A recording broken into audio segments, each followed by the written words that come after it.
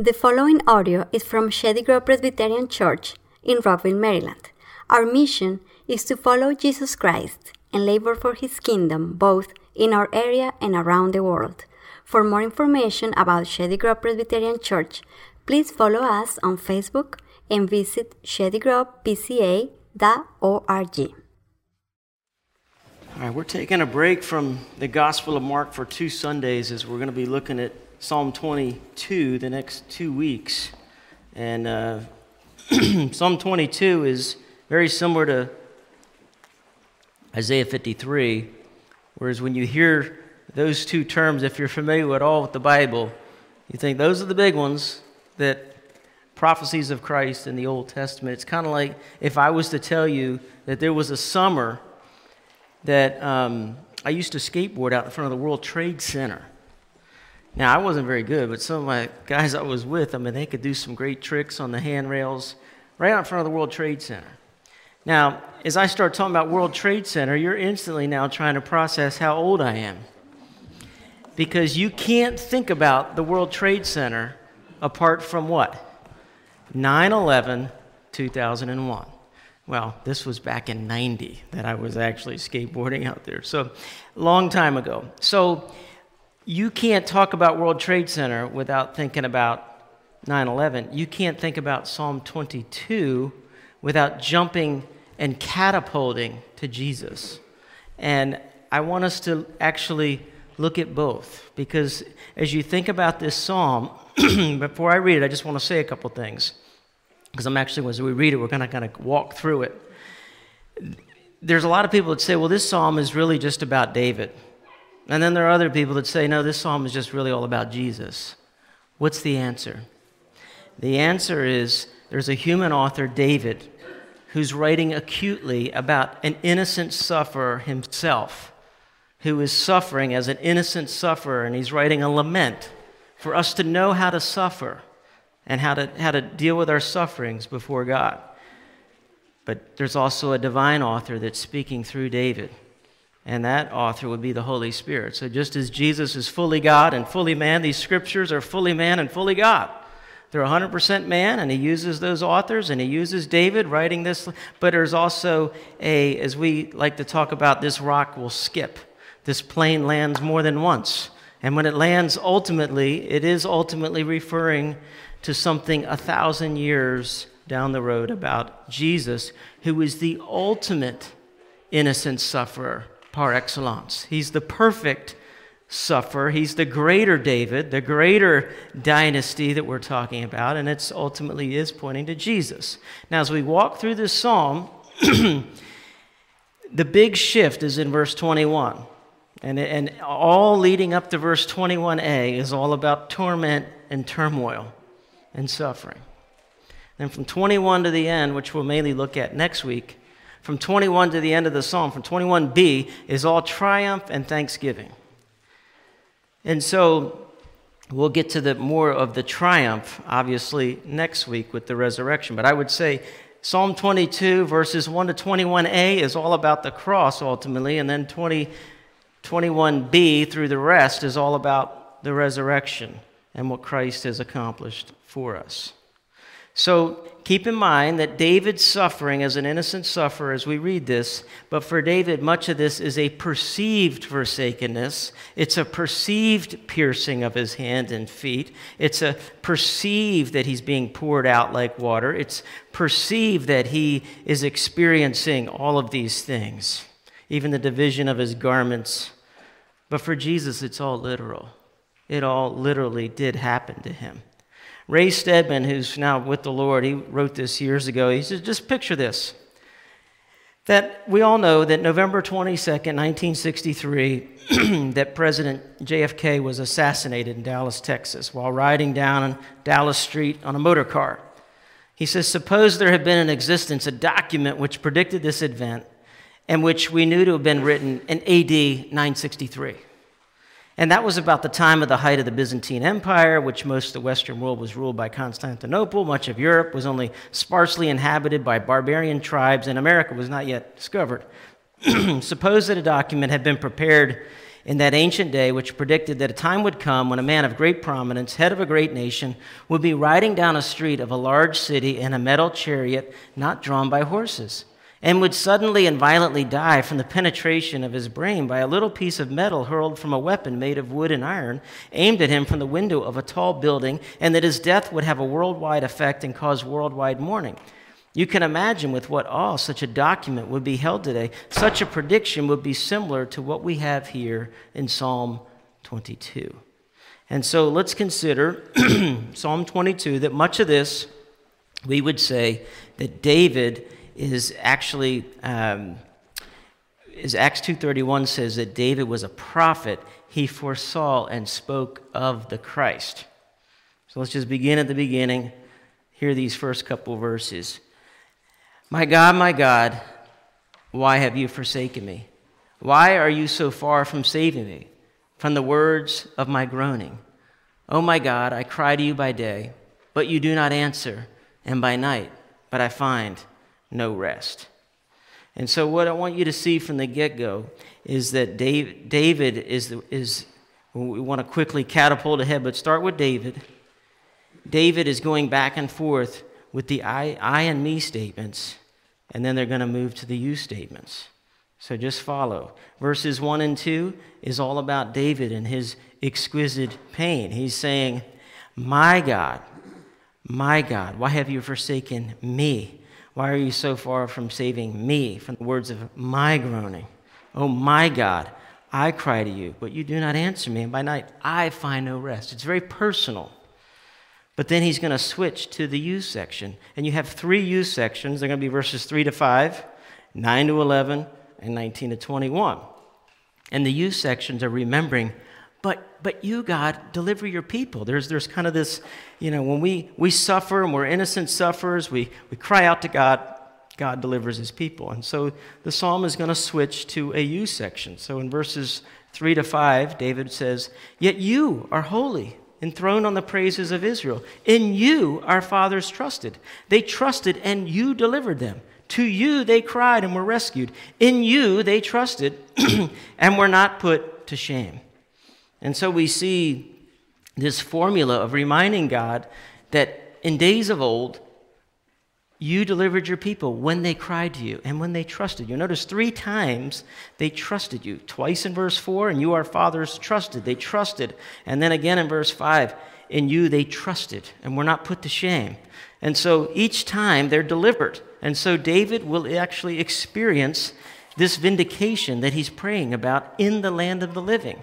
He will follow the pattern of the innocent sufferer who was delivered and rescued and not put to shame. But as it catapults ahead, Jesus, the ultimate innocent sufferer and the ultimate subject of this psalm, he trusts his Father. He cries out, but he's not rescued, and he is put to shame. So now back to the I section. And they start to become more exquisite in their description of the pain and of the suffering. And so back to the I section. But I'm a worm and not a man, scorned by mankind and despised by the people. All who see me mock me. They make mouths at me. They wag their heads. He trusts in the Lord. Let him deliver him. Let him rescue him, for he delights in him. And so we see again that David is describing his innocent suffering and the acuteness of it, of how he is actually treated by his enemies. How is he treated by them? Well, verse 6 and 7 tell us that scorned, despised, mocked. He's scorned by mankind, verse 6, despised by the people, and all who see me mock me. And then David's going to illustrate what the scorn looks like, what the despised really is, and what the mocking really looks like. And it's first body language in verse 7, and then the actual language, verse 8. But the body language is they make mouths at me. They make faces at me. Body language communicates a lot, doesn't it? They make faces. They make mouths at me. They're wagging their heads, which Matthew 27 actually says. And then they're throwing back verses 4 and 5 in his face. Where's your trust? Where's your deliverance? I thought this was the pattern for the faithful.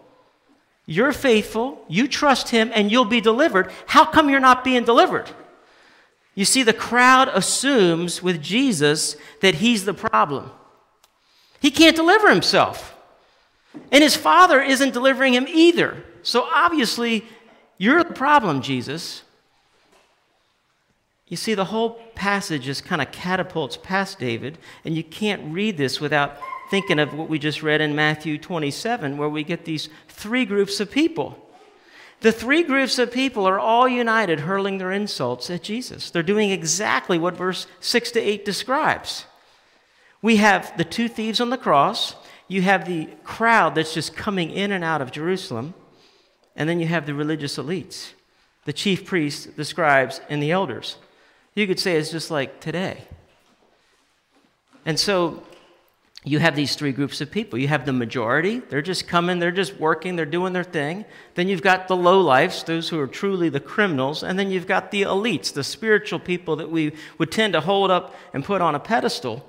And all three groups are all coming together, and the majority is all the passerbys, those coming in and out of the city. They raise their voices and they say, "You who would destroy the temple and rebuild it in 3 days, save yourself if you're the Son of God and come down from the cross." But then the chief priests, scribes, and elders mocked him, and they go to verse 42 of Matthew 27, and they cry out, "He saved others. He cannot save himself. He's the King of Israel. Let him come down now from the cross and we'll believe in him. He trusts in God. Let him deliver him now if he desires him, for he said, 'I'm the Son of God.'" And the last and the least, the two thieves. In verse 44 of Matthew 27, it says, "The robbers who were crucified with him also reviled him in the same way." Now we know one thief later repents of his reviling. And that leads us back to the next "you" section. It's becoming more exquisite in its pain. And so this next section is how God delivers his people and saves the righteous from the wicked. And we see it again in verse 9 to 11. David is reminding God of his faithfulness of old. And this is what he says. "Yet you are he who took me from the womb. You've made me trust you at my mother's breast. On you was I cast from my birth, and from my mother's womb you've been my God. Be not far from me, for trouble is near, and there's none to help." And the section ends with, "Trouble is near." Probably make a good title for the message. Trouble's near. Because David is reminding God throughout this psalm 3 times. He's crying out. Twice the petition is, "Be not far from me." You see it in verse 11? He cries out, "Be not far from me." And then in verse 19, "But you, O Lord, do not be far off." And David is wonderfully appealing to this idea that God is our refuge and strength, finish the sentence, and ever-present help in times of trouble. And yet he's crying out, don't be far off because trouble's near. But God is nearer still. And that's what David experiences in this psalm. God shows up. He delivers David, spares his life from Saul multiple times. But how about the ultimate innocent sufferer? Was that Jesus' experience? David's delivered. Jesus is not. Jesus experiences the mocking, the spitting, the scourging, the punching, the crown of thorns, the crowds mocking him on the crowd from the cross. And Matthew records all of this. And we are told now from the 6th hour, there's darkness over the land until the 9th hour. So that's from noon to 3.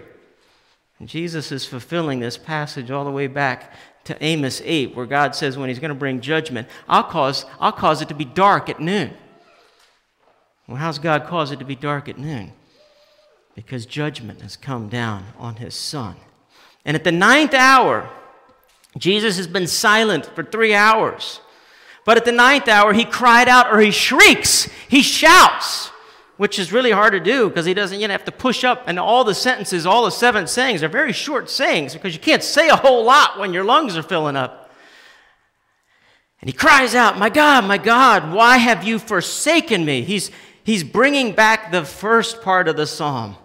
Why are you so far from saving me? Is Psalm 22:1b. It's the 3 times in the psalm. Why are you so far? The trouble is right here. They're all mocking me. The passerbys, the thieves, Everybody is mocking me. And you, God, have been far off. You haven't come to save me. You haven't delivered me. And Jesus is crying out, my God, why have you forsaken me?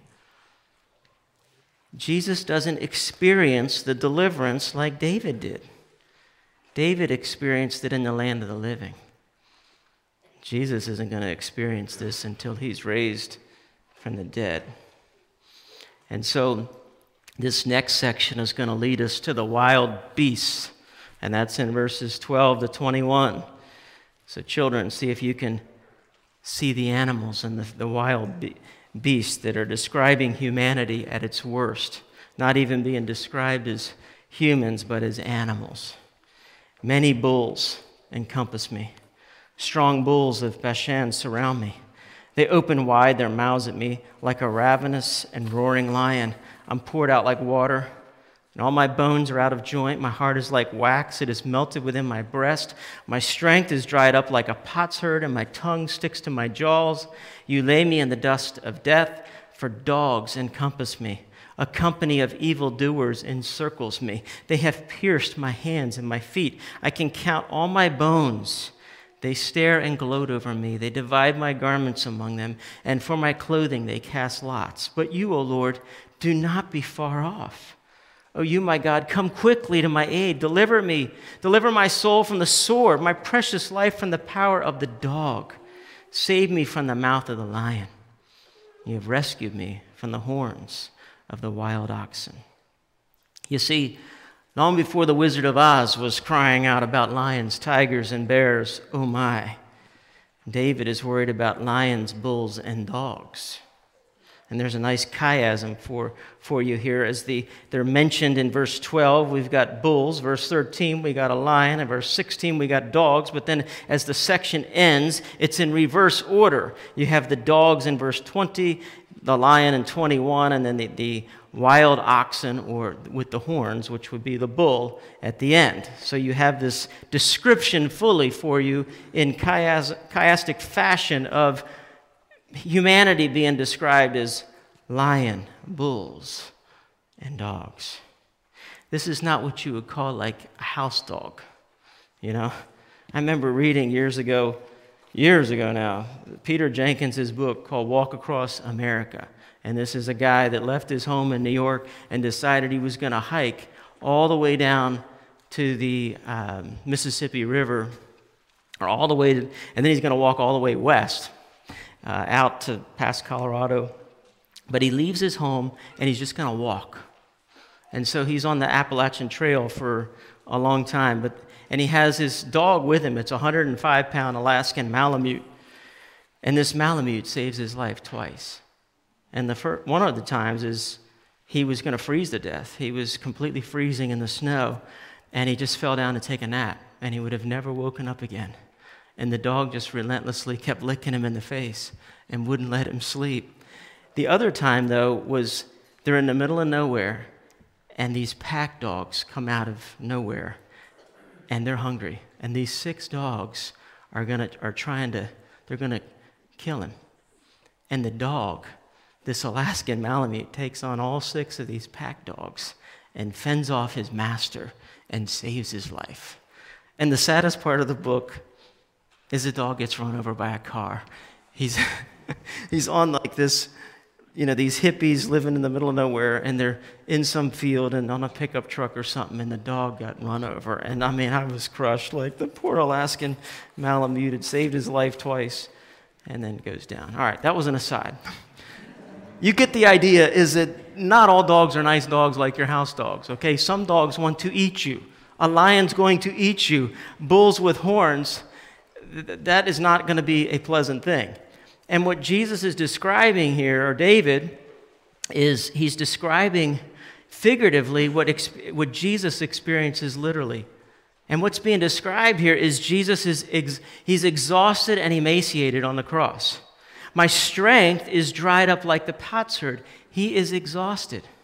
My tongue sticks to my jaws. He cried out from the cross, I thirst, because he's literally, he is dying from thirst. His bones are out of joint. He's poured out like water. And then he describes the piercing of his hands and his feet, which literally happened to him. And so Jesus is exhausted. He's emaciated. He can see all of his bones. He's stretched out and skewered. And then, literally, the dividing up of his garments is a big deal because all four Gospels mention it. They all mention this casting lots for his garments. But John wants to draw attention that this is a direct fulfillment of this very passage in Psalm 22. John writes this, "When the soldiers had crucified Jesus, they took his garments, divided them into 4 parts, 1 part for each soldier, also his tunic. But the tunic was seamless, woven in one piece from top to bottom. So they said to one another, 'Let us not tear it, but cast lots for it to see whose it shall be.' This was to fulfill the scripture that says, 'They divided my garments among them, and for my clothing they cast lots.' So the soldiers did these things." Jesus is crying out. And at the end of verse 21, he doesn't get to experience that last part. He doesn't get to experience, "You have rescued me." We don't get to that till next week. David is wonderfully delivered in the land of the living, but Jesus is not. What is going on here? What is going on in this whole psalm? How do you make sense of an innocent sufferer suffering this way? Not only from all the people, the crowds, the chief priests, the thieves, but ultimately from God himself. And I just have to tell you, theologians go all over the place on this. This is one of the hardest passages in Scripture to reconcile and get your mind around. My God, why have you forsaken me?" Now, if you just start to think about that and really start to think about it, which heresy are you moving towards? Because there's a lot of theologians that want to say it is impossible that the Father could have really punished the Son like this because the Son is the infinite love of the Father. He's been in his bosom. These two have, God's delight is in his Son, and he always is loving his Son. This is my beloved Son, whom I love. And so there's part of you that wants to say that that's impossible, that God could pour out his wrath. And if he pours out his wrath and there's complete darkness and is there a breaking apart of the hypostatic union? Is the Godhead coming apart? Can there literally be a division of the deity and a splitting of the Trinity? That would be heresy. That would be a problem. Okay, and our brains start to not compute where that's going because how can God actually die? Theologically impossible because he is life. He is aseity. He's always existed. He's always had life. So how can God die? But on the other hand, how can you divide God's humanity from his divinity and say, well, this happens to his humanity but not to his divinity? That would be an early church heresy to divide the two. They're inseparable. They're always together. You cannot divide them. So which heresy are you going to commit? Do you see the problem? It is greater than your human minds can get your arms around. You have to accept it here in your heart. You have to understand that God in his great, great love for humanity, it's God who's bringing this about. It's not, I think there's a natural tendency to think, God doesn't like me, the Son likes me, the Son has to come save me and save me from God who doesn't like me because I'm a sinner. This is what the Bible says. In this, the love of God was made manifest among us, that God sent his only Son into the world so we might live through him. And this is love. Not that we love God, but that he loved us and sent his Son to be the propitiation for our sins.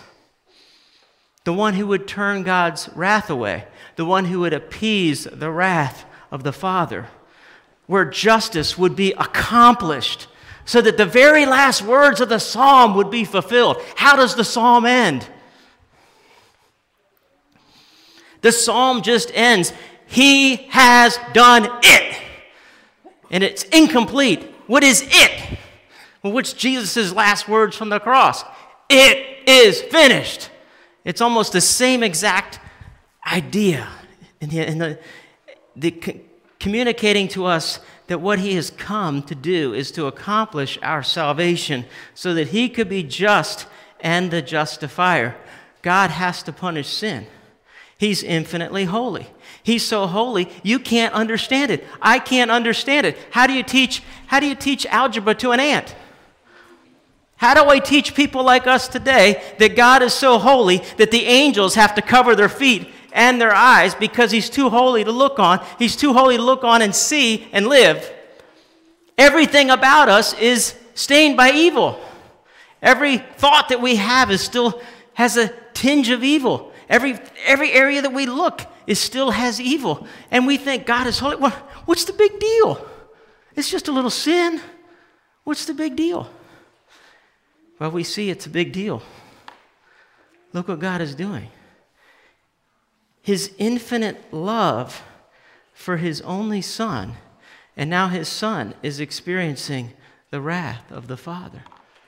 That our punishment is falling on Jesus. Listen to this. John Stott put it like this: it cannot be emphasized too strongly that God's love is the source, not the consequence of the atonement. God does not love us because Christ died for us. Christ died for us because God loved us. If it's God's wrath which needs to be propitiated, it's God's love which did the propitiating. The atonement did not procure grace, it flowed from grace.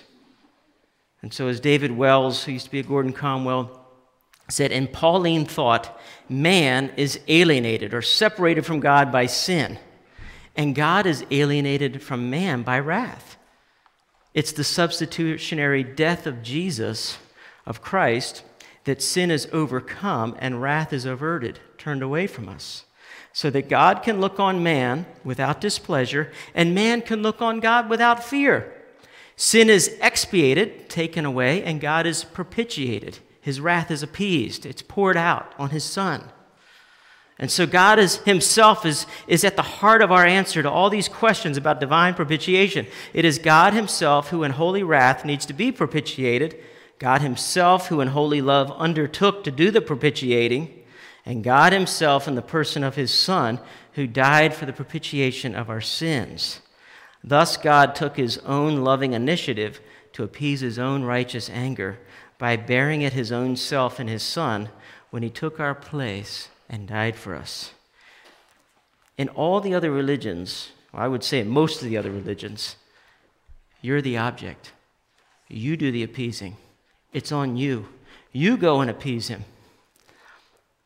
And in idolatry, you're going to have to sacrifice something to serve the god, because the gods are never satisfied. But in the Christianity, God is the subject and the object. He's the one that's angry towards our sin, but he's the one who satisfies it. He's the object, not you, for those who put their trust and their faith in him, in his work. That's why we come to this table, to be reminded it is finished. It's done. Let's pray together.